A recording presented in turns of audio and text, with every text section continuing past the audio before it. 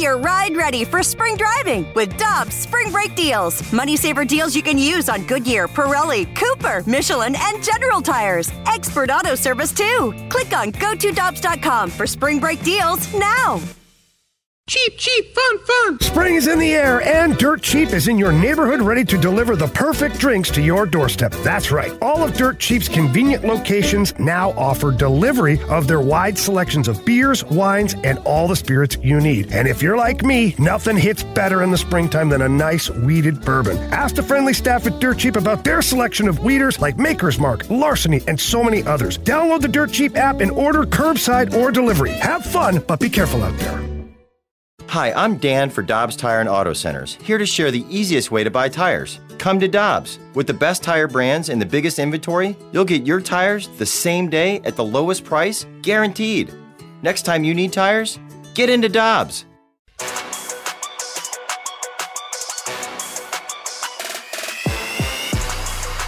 Alongside Alex Ferrario and Tanner Hendrickson, I'm Brandon Kiley. I'm always happy when we're able to catch up with Darren Dreger, one of the best hockey insiders in the business. You can find his work on TSN. You can also follow him on Twitter at his name. He's at Darren Dreger. He joins us now via the Brown and Crouppen Celebrity Line. Darren, thanks so much for joining us as always. I hope you had a happy new year. I want to start by bringing you in on a conversation that we've had most of the morning today, and it's from last night's game with Pittsburgh, but it's really been an NHL topic now for a couple of years.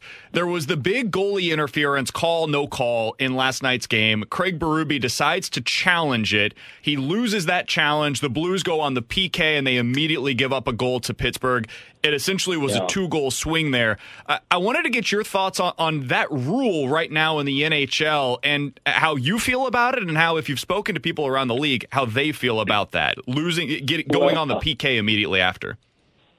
Well, I mean, nobody likes it, but we can appreciate and understand the purpose of it, right? When the NHL first adopted the idea of video review, the NHL coaches quickly jumped on board and tried to take advantage of it. And in times, they would use it as a bit of a stopgap, an opportunity to get their group refreshed in certain situations. And the commissioner... Sorry, guys, just got a frog in my throat.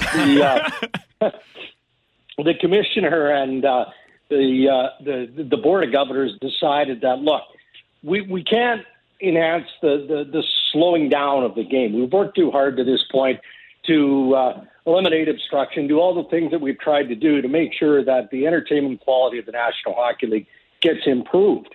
So more stoppages does not equate to entertainment. So they wanted to make sure that they limited as much as possible the challenges. Well, what better way to do that than to apply a penalty if you call for the challenge and the challenge is unsuccessful? And it most definitely has limited the challenges. But here you've got a double whammy, right? Because you guys explain to me if you truly understand goaltender interference. I've never understood it, Darren. Never. No, I mean, look, There's some obvious plays where you can clearly see the goaltender cannot play his position. He's been bumped. He's been impeded on, whatever the situation is. And then there are others where you're like, well, I guess I can kind of see it. Or he was pushed into a situation. Or, you look and say, well, that's obviously goaltender interference, and then it isn't called goalie interference. So the whole issue of goalie interference is perplexing for NHL coaches, and that doesn't change. And I can tell you, because I've covered pretty much every NHL general manager's meeting there has been since 1998, and goaltender interference is probably on the agenda 98% of the time during that list of meetings. And look, Doug Armstrong and the GMs will come out of that meeting and say, well, we talked about it, but there's really no clear-cut way of improving it. So we're going to go with what we've got, and let's see if that works. So I'm not pointing fingers at Doug or the other general managers. I just think that nobody has a way of making it better other than to trust the officials on the ice and the review process. But look, I'm an advocate, even though it didn't work out well for Craig Berube and the St. Louis Blues last night. I like the fact that there should be some form of penalty or discipline attached when you're wrong on a player review call, because otherwise it was getting out of hand. There were too many of them. Yeah, and despite that, Darren, it still was an entertaining game last night between two top teams, and unfortunately it was a tough loss for St. Louis. So we've seen this team on the big stage pick up the victory against Minnesota at the Winter Classic. You see them lose against a top team in the East in Pittsburgh last night. What do you think is missing from this team, Darren? Because on the outside, I think fans are always talking about the defense. Yeah, but look, I can show you the top teams in every division, and there's going to be something that isn't quite right. There's going to be a need. There's going to be a want. And that's really what you have to break it down to. Is there a need or is there a want? There isn't a team in the league, particularly among the contending teams, and St. Louis deserves recognition being that doesn't want to improve, especially defensively. Get a little bit deeper in that area. And I would not all be surprised if Doug, tries to do exactly that between now and March 21st, the NHL trade deadline. But, you also have to measure the body of the work here. And for the most part, it's been pretty good. It's been fairly consistent. I look at that Central Division probably the same way you guys do, and I scratch my head. I did not think Nashville was going to be a top team in the division. I didn't, but good on them. Their goaltending has been good. We always historically have talked about the defense of the Nashville Predators, and obviously it starts with Roman Josi. They've got some pieces up front that have really come alive, and in certain cases have rejuvenated their career. So there's a lot that makes sense, even though I look at the standings. Nashville's 34 games in. Do I think the Preds are going to lead and win the division? No, I don't. But then I look at the Colorado Avalanche, who haven't played as many games. And they're 4 points back, 3 points back in St. Louis. And then I look down and I see the Winnipeg Jets, who, again, have only played 32 games, but they're 7 points back of Nashville. I thought Winnipeg would be better. So there isn't a team in that division that doesn't look at their roster and go, okay, yeah, we've got to help here in this area or that area. St. Louis is no different, but what the one thing the Blues have ahead of the pack is recent winning experience and knowing for the most part, okay, the core has changed. The roster isn't the same as it was when they won. But there's enough there left behind that there's an appreciation to recognize that, okay, you played 34 games in a real tough COVID-related environment. It's been stressful on a lot of people. Let's see where they're at, again, when you get towards the middle of February. And if there are areas of concern, then I'm sure at that point Armstrong will address and identify.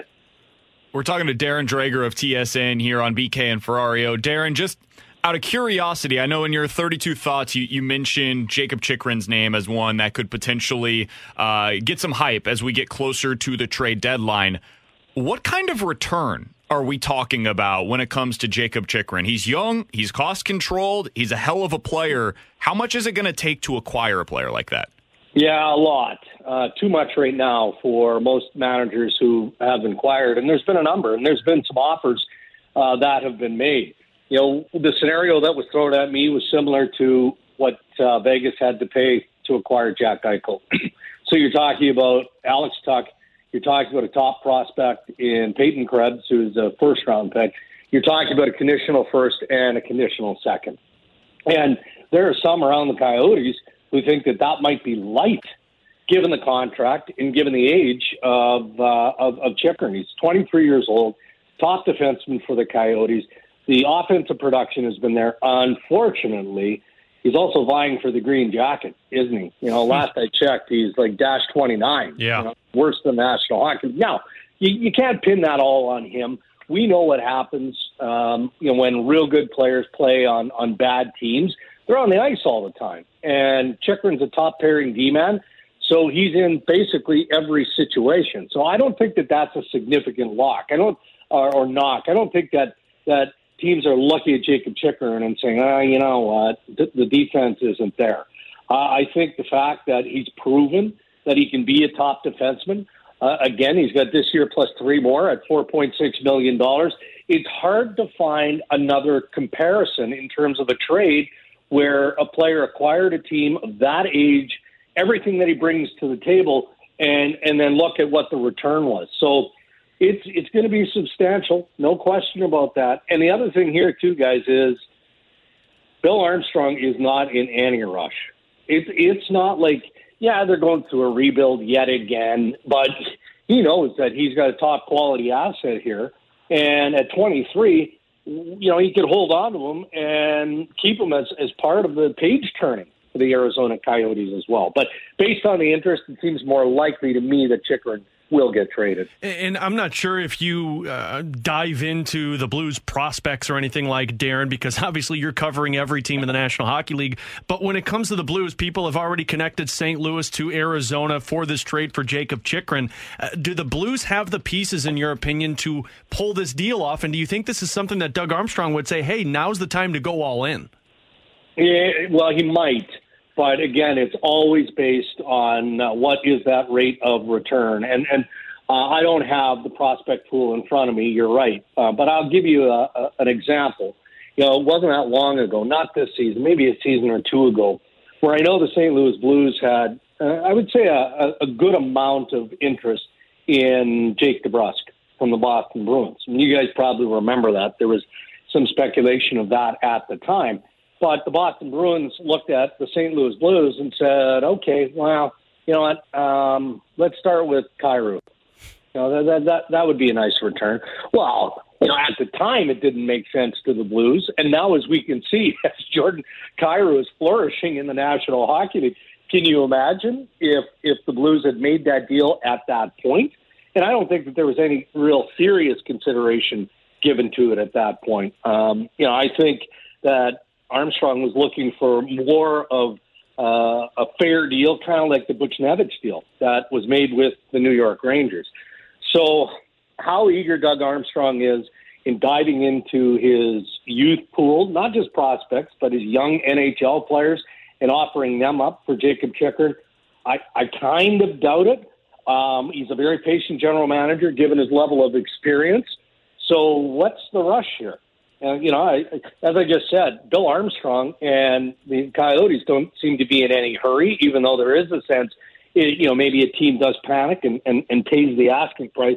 I don't expect that's going to be St. Louis, but I would expect that St. Louis, like most teams, would have interest in the player. In your opinion, Darren, is that what is missing from this Blues team of being a quote-unquote elite cup contender? Because I think a lot of people on the outside think the Blues are maybe a dark horse for a cup.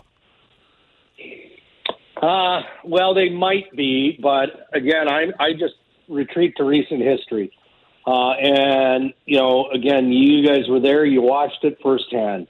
No one thought the St. Louis Blues were going to win the Stanley Cup based on the first half of the season, right? And then some.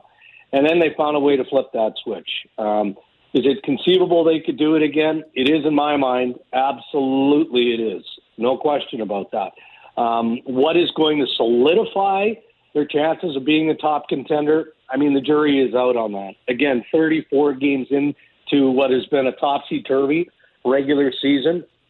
I think it's real hard to judge teams and be overly critical at a lack of consistency with their schedule all over the bloody map, right? Games are being shifted here, there. Guys are on COVID protocol. They're coming in. They're coming out of the lineup. In fairness, again, to Armstrong and every general manager in the league, making trade calls must feel like a bit of a vacation for them because, they're managing COVID protocols and they're worrying about what's going on with their American League teams. And they've got to be on the phone with the Deputy Commissioner, Bill Daly, to talk about what their schedule is going to look like 2 weeks from now. Talk about managing. Man, these general managers in today's NHL are more than earning their checks. So I still feel it's a little bit early, but teams, especially contending teams, are always looking to bolster their blue line. And when a good player like Chychrun, as an example, there'll be others. Look at Ben Sherratt in Montreal. You guys remember how well he played for the Winnipeg Jets. This guy's just a horse when he is healthy. I look at him as potentially being, and he's unrestricted next year, right? So the cost certainty is there. I look at him as being the David Savard. Julian Brisebois and the Tampa Bay Lightning went out and acquired David Savard. Look at what they paid to acquire David Savard. It was a lot. But David Savard turned out to be a depth defenseman for the Tampa Bay Lightning and winning back-to-back Stanley Cups. And I can assure you that Julian Breezeball would do it again in a heartbeat just because of what came his way. So could you see Ben Sherratt in a St. Louis uniform? I could. And I'm not connecting the two other than I'm a big believer in Ben Sherratt. He plays a heavy style, and he can play on any contending team in either conference. That's how well-built he is. Final question for you, Darren, and thanks so much for the time. As we said, I wanted to get your thoughts on Jordan Kyrou, just in terms of what he's done so far this season. He's been outstanding. He's at 33 points so far through 30 games. What's the national view of him? Well, that he is a star NHL player, and he has elite-level skill.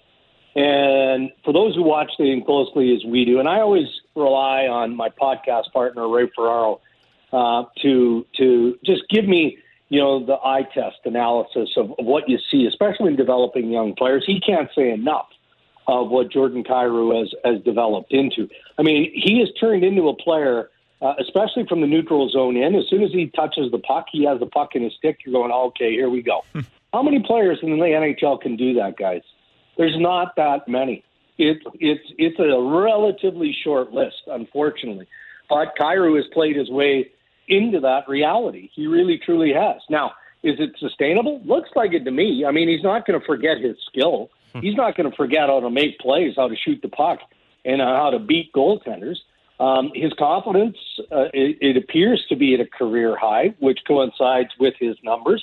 So, like I said, I mean, he is a legit star in the NHL. And I'm sure the St. Louis Blues are now very thankful that they didn't entertain any of the inquiries that were made from not just the Boston Bruins, but other teams that tried to poach him over the years. You can hear the podcast that Darren just mentioned, the Ray and Dregs podcast. It's over. You can find the link on his Twitter account, at Darren Dreger. You can also follow him over on TSN, part of their hockey coverage. Darren, always appreciate the time. We wish you the best moving forward, man. Stay safe, stay healthy out there, and we'll talk with you again soon. You bet. Same to you guys, and Happy New Year.